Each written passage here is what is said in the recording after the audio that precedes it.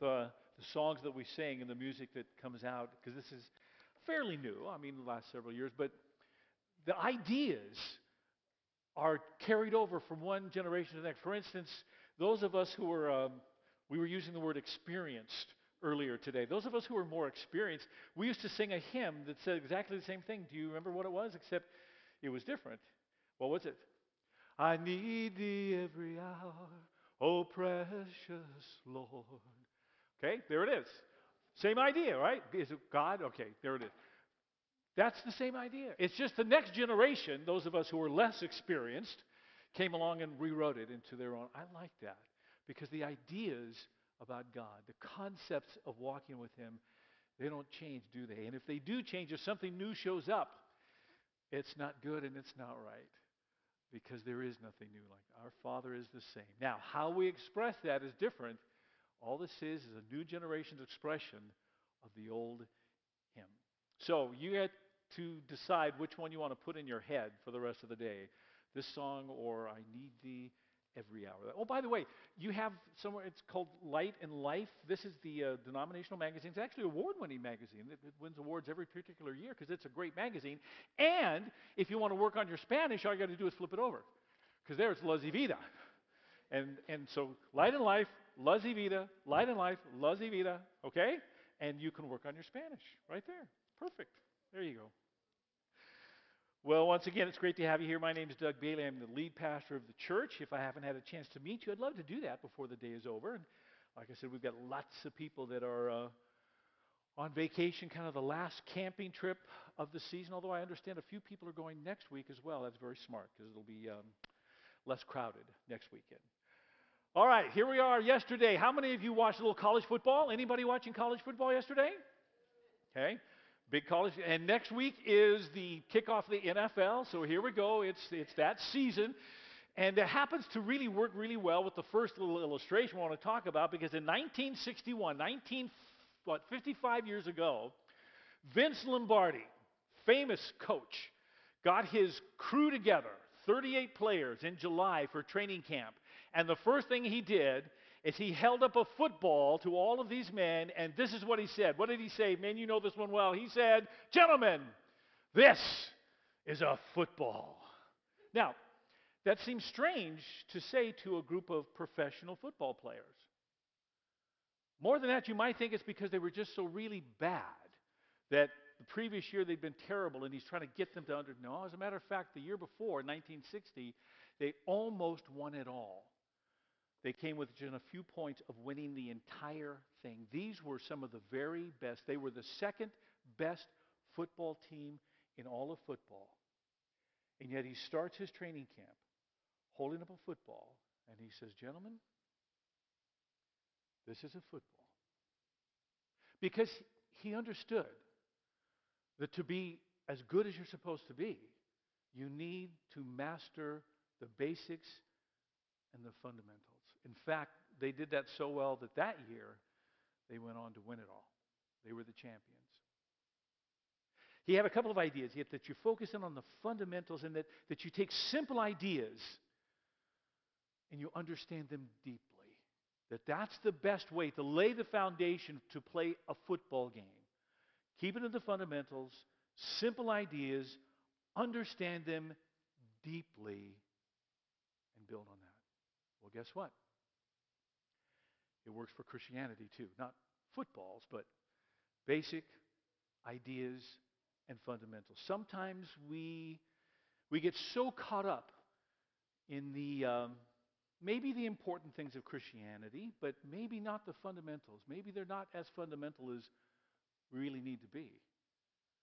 There was a church that Jesus talked about in the book of the Revelation that had the appearance of a church, but they had unfortunately walked away from the basic fundamental of their existence. And this is what Jesus had to say to them right here in Revelation chapter 2, verse 4 and 5. He says, "Yet there's one thing wrong.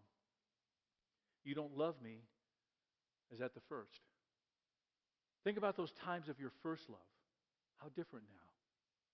And turn back to me again and work as you did before, or else I'm going to come and remove your candlestick from its place among the churches.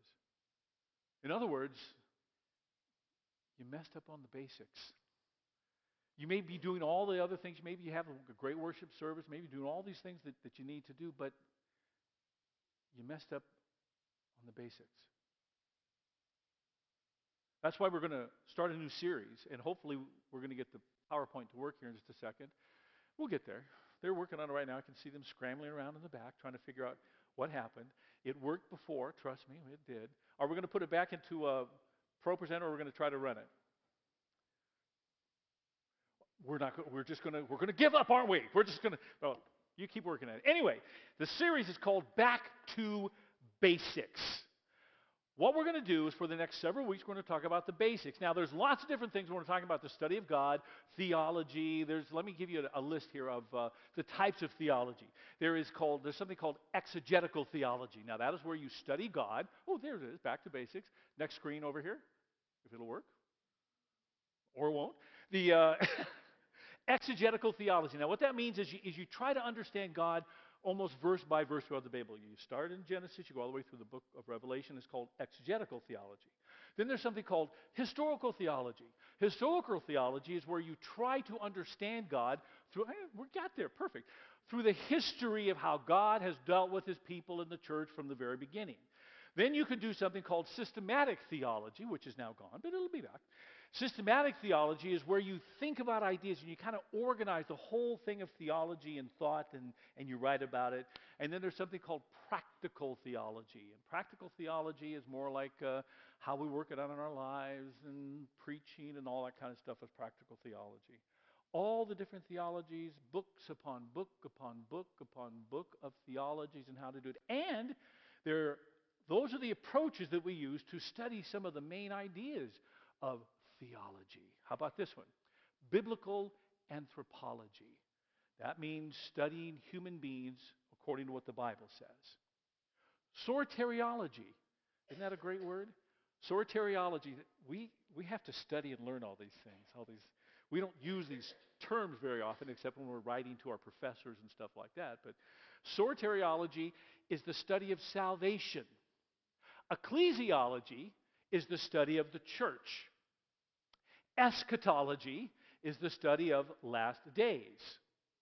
Missiology is the study of missions and going out into the world. Hamartiology. Anybody know what hamartiology is? It is the study of, no, you two don't count.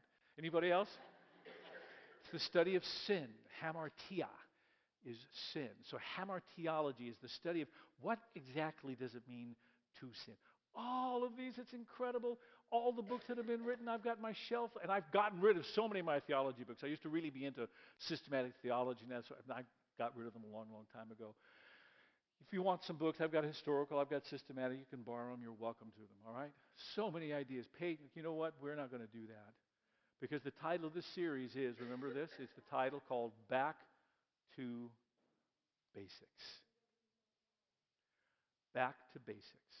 For the next several weeks, we're going to look at these. Here's the basics. Ready? The Bible and God. The Trinity. The Bible and God.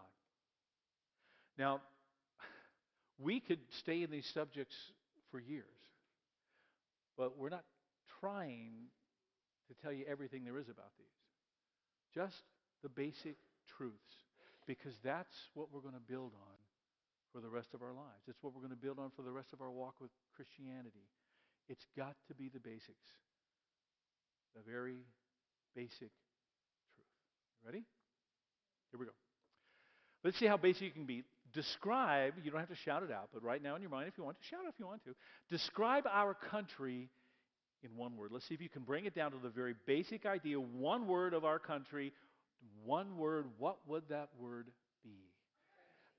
By the way, it's very possible that I can tell you who you're going to vote for based on the word you choose.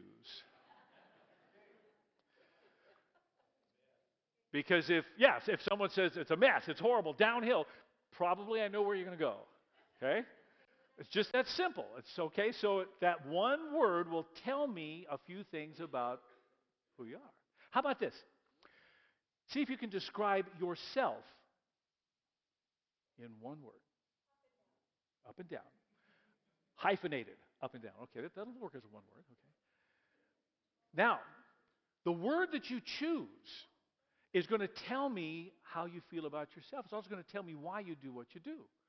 It's going to explain much about you. If you can just get it down to that basic idea of one word to describe yourself. Okay, how about this? Now we're getting right to it. Describe Christianity in one word. One word. What's the basic word that you're going to use to describe Christianity? Now, okay, you could choose love, and I heard Jesus. That's pretty good, pretty good, pretty good. How you answer will reveal what you really know about the basics of Christianity. Here we go. Ready? Now we're into your sermon notes if you want to use them. There they are.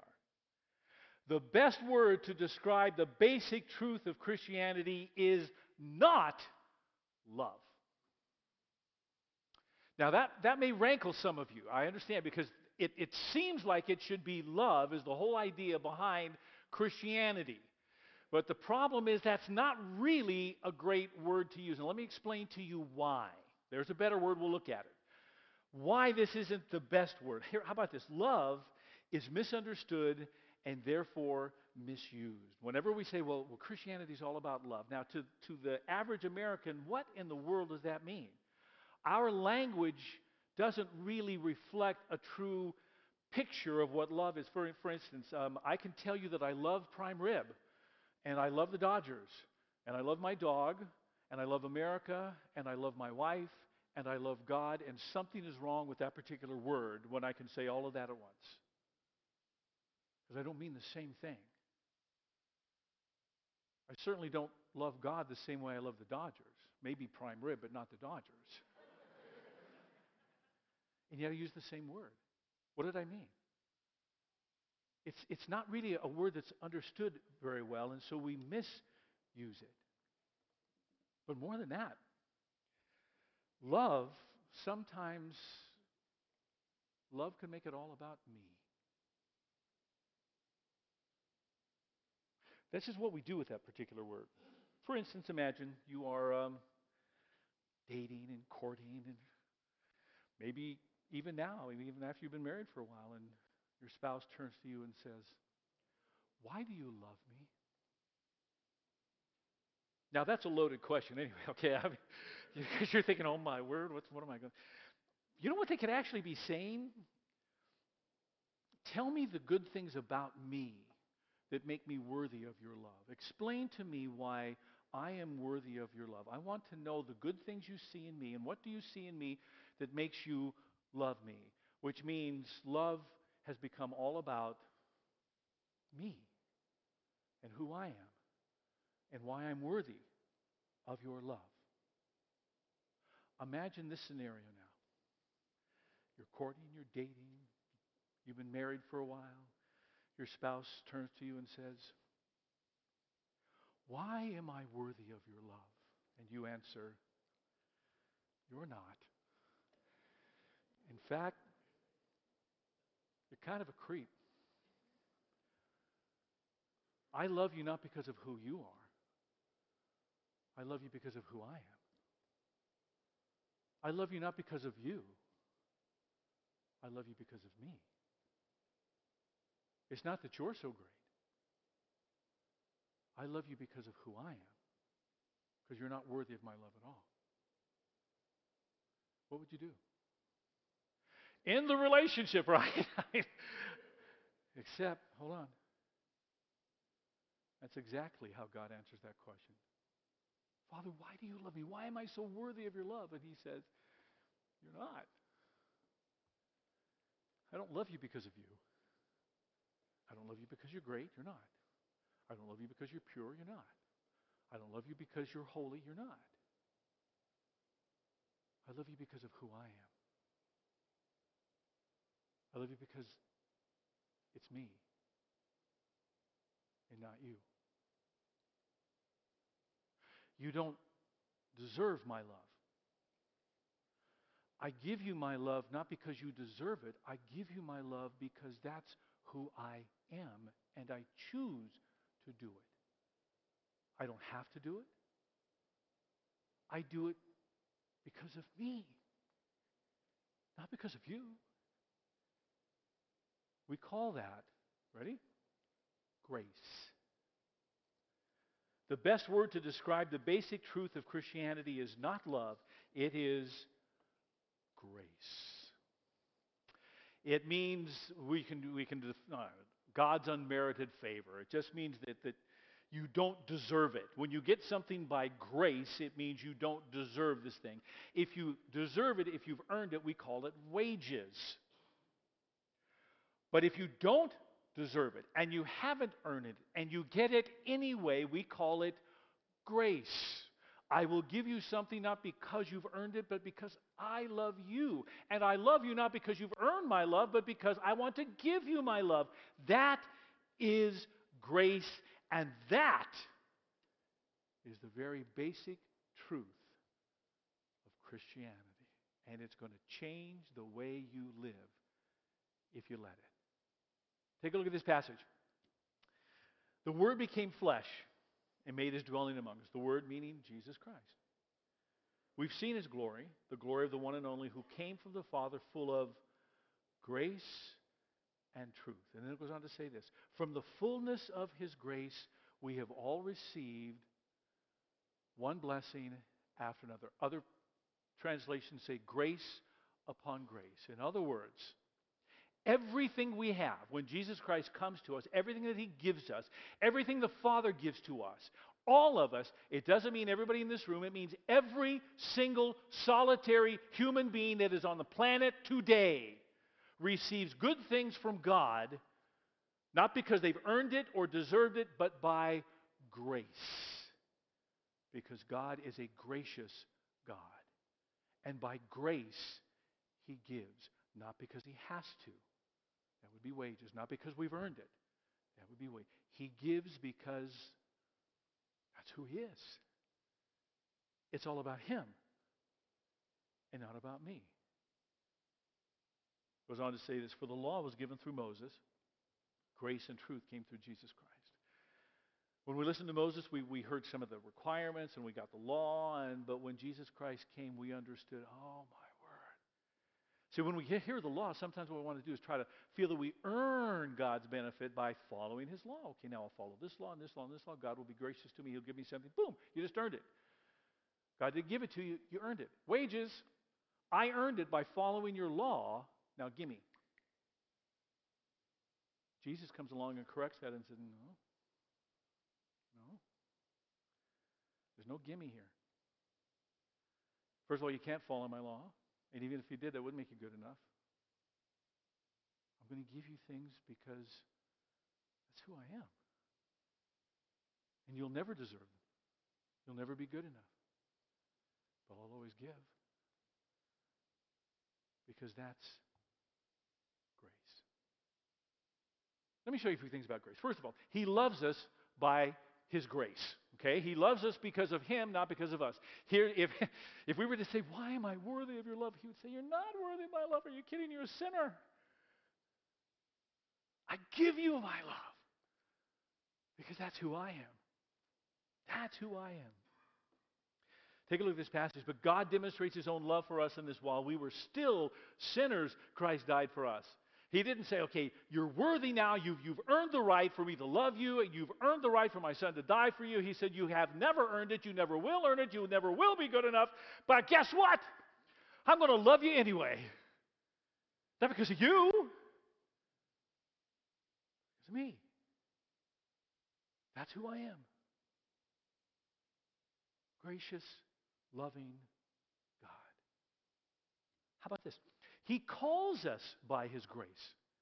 Every single one of you have been called by God into a relationship. Do you think He called you because He looked at all humanity and said, you know what? Of all the people on the planet, I want you. Yeah. You're the best. You come to me. These other people haven't earned it. They're not good enough. You come to me. No. He called you because He did. Not because you've earned it or deserved it or had anything to offer more than other people. He just did. Paul writes about that when he says, but when God, who set me apart from birth, had called me by His what? grace. Now, what that means is, don't ever think to yourself, Paul was called because he was the smartest. Paul was called because he was the best.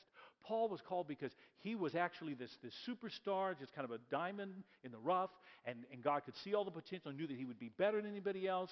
That's why he called him. That wouldn't be grace any longer, would it? It would be because Paul was so good and so superior and so much better than other human beings. That's why he called him. And yet Paul says, no, it's by grace. I'm not better. I'm not superior. You know why God called me? Here it is. Because he did. It's up to him, not me. It's nothing that I did. You think we who preach the gospel and are called to lead the church did so, or were called because God looked at all of the people in the congregation and said, I'm going to go for the best and the brightest. Trust me, I know a lot of pastors. We're not the best and the brightest. It's true. You know why God called us? Because he did. Could have been you. I don't know why it wasn't you. There's no reason why it wasn't you instead of I. There's no reason. If there was a reason, then it is no longer by what? Yeah, there's no reason. It's not because I'm smarter or better.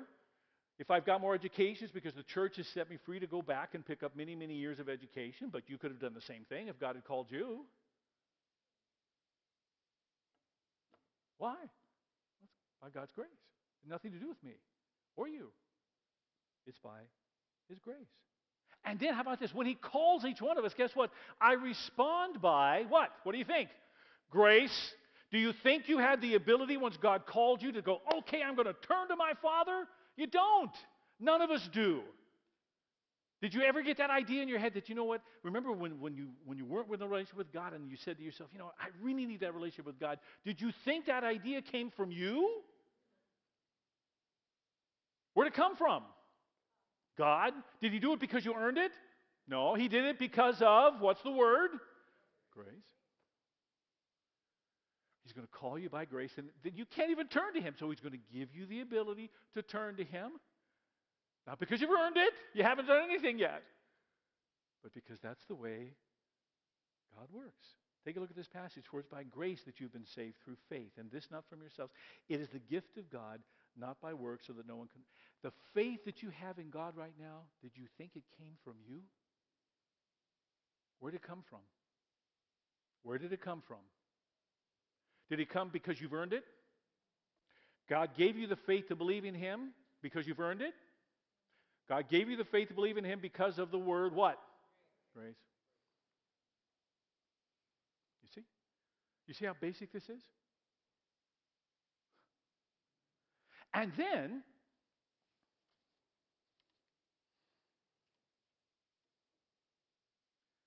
I'm justified by his grace.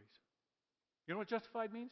Justified means forgiven. It means the slate wiped clean. It means we know that we come with all these kind of sins and everything, and he wipes those sins completely gone, and the slate is cleaned off. And is it because I've given a lot of money and I've prayed a lot and I'm now a better person and I've earned the right to be forgiven? Absolutely not, because if I'd earned the right to be forgiven, forgiveness would no longer be by grace, it would be wages.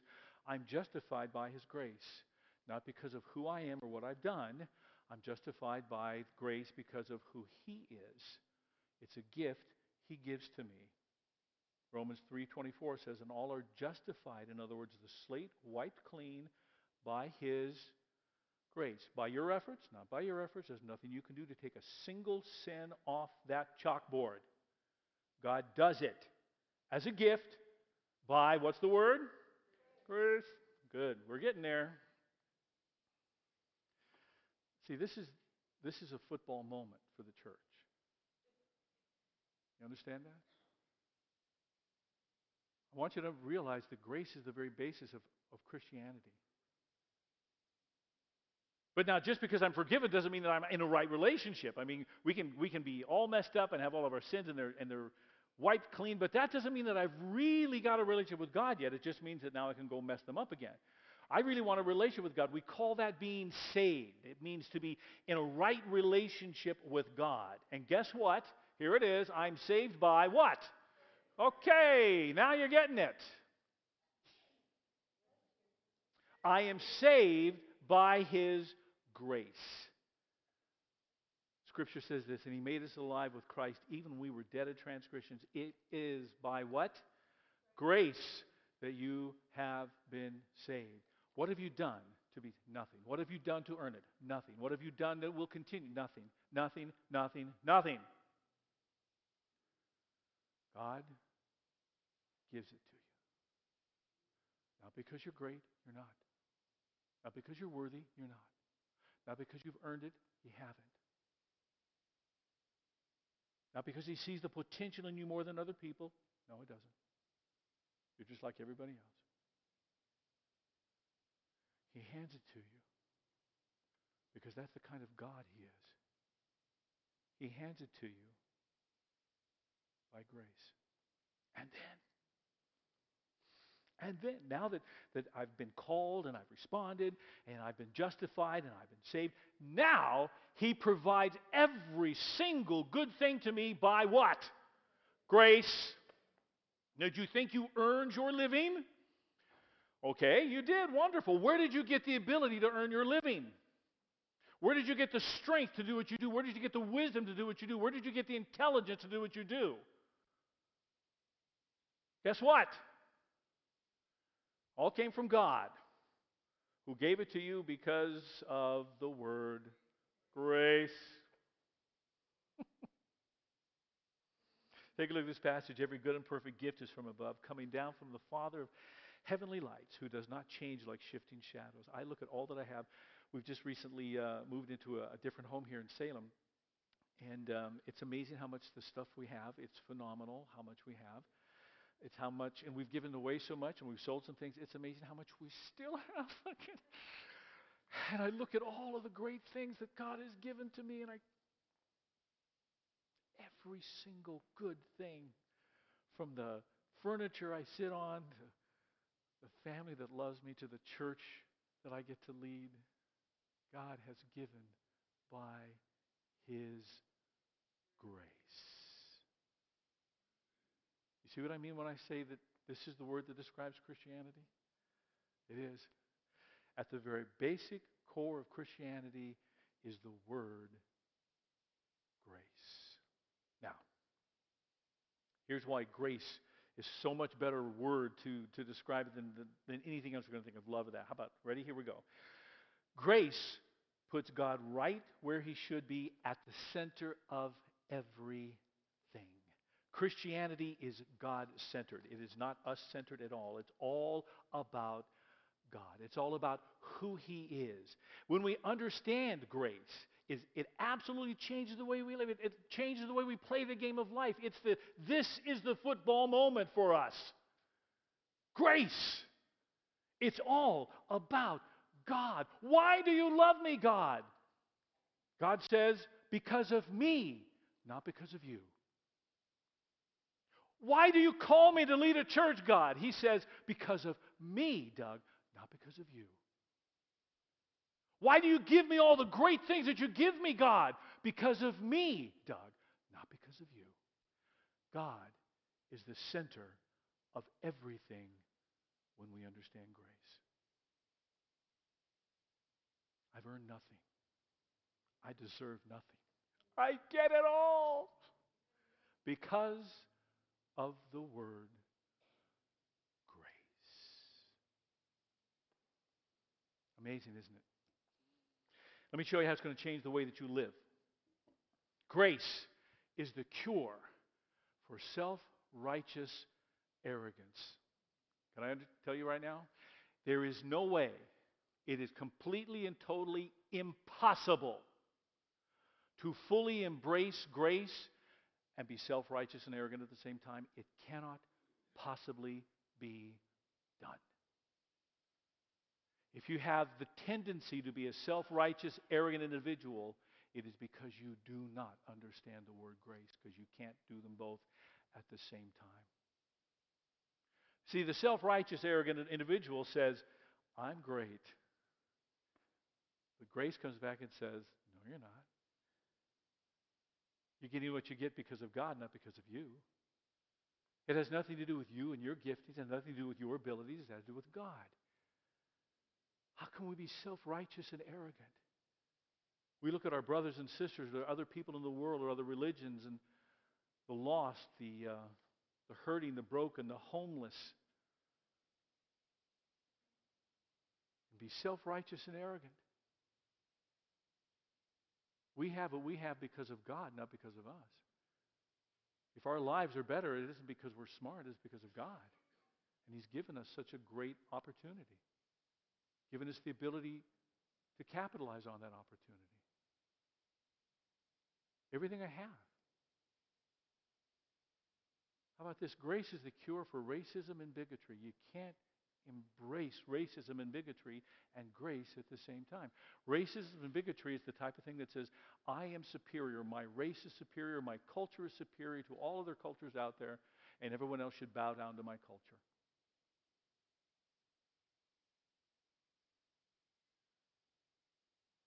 Stop and think about this one just for a moment, by the way. When we're racist, and racism is a tendency in all human beings. I could go into detail. It's called ethnocentrism. Isn't that a wonderful word? Write it down. Ethnocentrism. It just simply means that we have a tendency, every human being has a tendency to make whatever we are, who we are, where we live the best. That's why I think the Dodgers are the best team out there, even when they're not. And some of you live in a small town. I lived in Idaho for a long time. All these little small towns out there. There was Fruitland, there was Payette, there was all these kind of New Plymouth. All of them just knew that their town was the best, and they wanted to prove it on the football field. That was the amazing thing. And you know what? They're just towns. There's no difference between the towns, but they thought theirs was the best. That's because of ethnocentrism. That's our tendency. And we do it with our religions. We do it with our race. We do it with all the things that are important to us. But you can't do that and understand grace. Because we're not better. Being white is just white. And if we can't embrace other colors and cultures, then you have to ask yourself this question, buddy. Do you believe that Satan has the power to create? And if you do, you're wrong. Come show me in Scripture any time that Satan actually creates something. Satan is a created being. He was not given the power of creation. Only God can create. Now, can you buy into that one so far? I hope so. If not, come see me and we'll talk about it. But if God is the only one who creates, and we have a person who is black, or we have someone who is Asian and the eyes are a little different, and we have someone who is dark-skinned, who created that person? How dare you ever look to God and say, what a terrible creation you have made.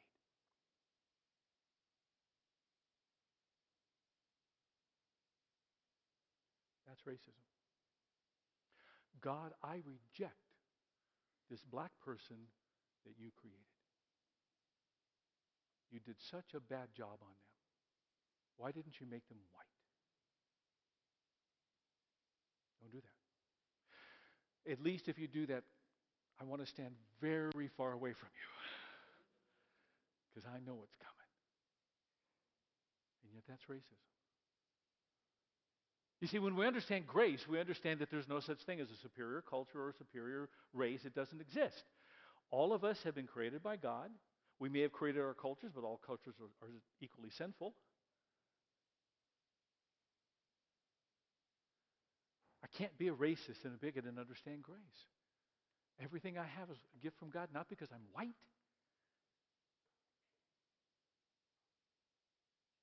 Grace is also the cure. You ready for this one? This may sound for the low self-esteem. Now, see, I said that grace was the cure for arrogance and self-righteousness, but it's also the cure for low self-esteem. And here's why. Some of you really feel bad about yourself. And you say, oh, I'm just unworthy. And here would be my answer. Yes, you are. But no more so than anybody else. Of course you're unworthy. But so is the person sitting next to you. We all are. You're all in the same boat. We are all equally unworthy of God's love. But we all equally receive it, not based on what we've done or the color of our skin or our culture or where we live. We equally receive the love of God because of His, what's the word? Grace. Okay. So you are unworthy. If you're coming to me for counseling and you want me to tell you that you're not unworthy, I just end it right now. You are unworthy, okay? It is. It's true. But so am I. Look around. Right now, look around. Everybody, just go ahead. Go ahead. Look at everybody. You don't have to touch anybody. Just look around. See that? You know what you see everywhere you look? Unworthy people of God's love. And yet, look around again, look around again, look around again. You know what you see now? People who get God's love because of His, what's the word? There you go. Yeah, you're getting it. The very essence of who we are. One final thing. Grace is the cure for that frantic search for meaning. Now, maybe you've never been in this particular place. Maybe you're one of those individuals who's kind of gone through your whole life and never even thought about why am I here and what's it all about and what's the real meaning in life. But I think most of us have at some point asked the question. And I put in the word frantic because sometimes many of us try so many different things to try to bring meaning into our lives and purpose into our lives. Why are we here? What am I supposed to be doing? In the book of Micah in the Old Testament, the prophet is talking about trying to understand what is it that really this life is all about. This is what he says. But he's already made it plain how to live, what to do. And what God is looking for in men and women is quite simple. Do what's fair and just to your neighbor. Be compassionate and loyal in your love. Don't take yourself too seriously. Take God seriously. Here it is.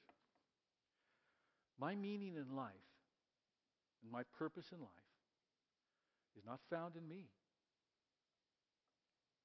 I will never be worthy. I'll never earn it all. My purpose in life, the reason I live, the meaning of my life, is wrapped up in God, who, because of who He is, gives me His love, protection, mercy, forgiveness, salvation, every good and perfect gift, friends, neighbors, here and forever eternal life. Not because of me or what I've done or will do, because that's who He is. My whole existence is wrapped up in amazing grace. That's the football. Let me show you this video before we go to Selah.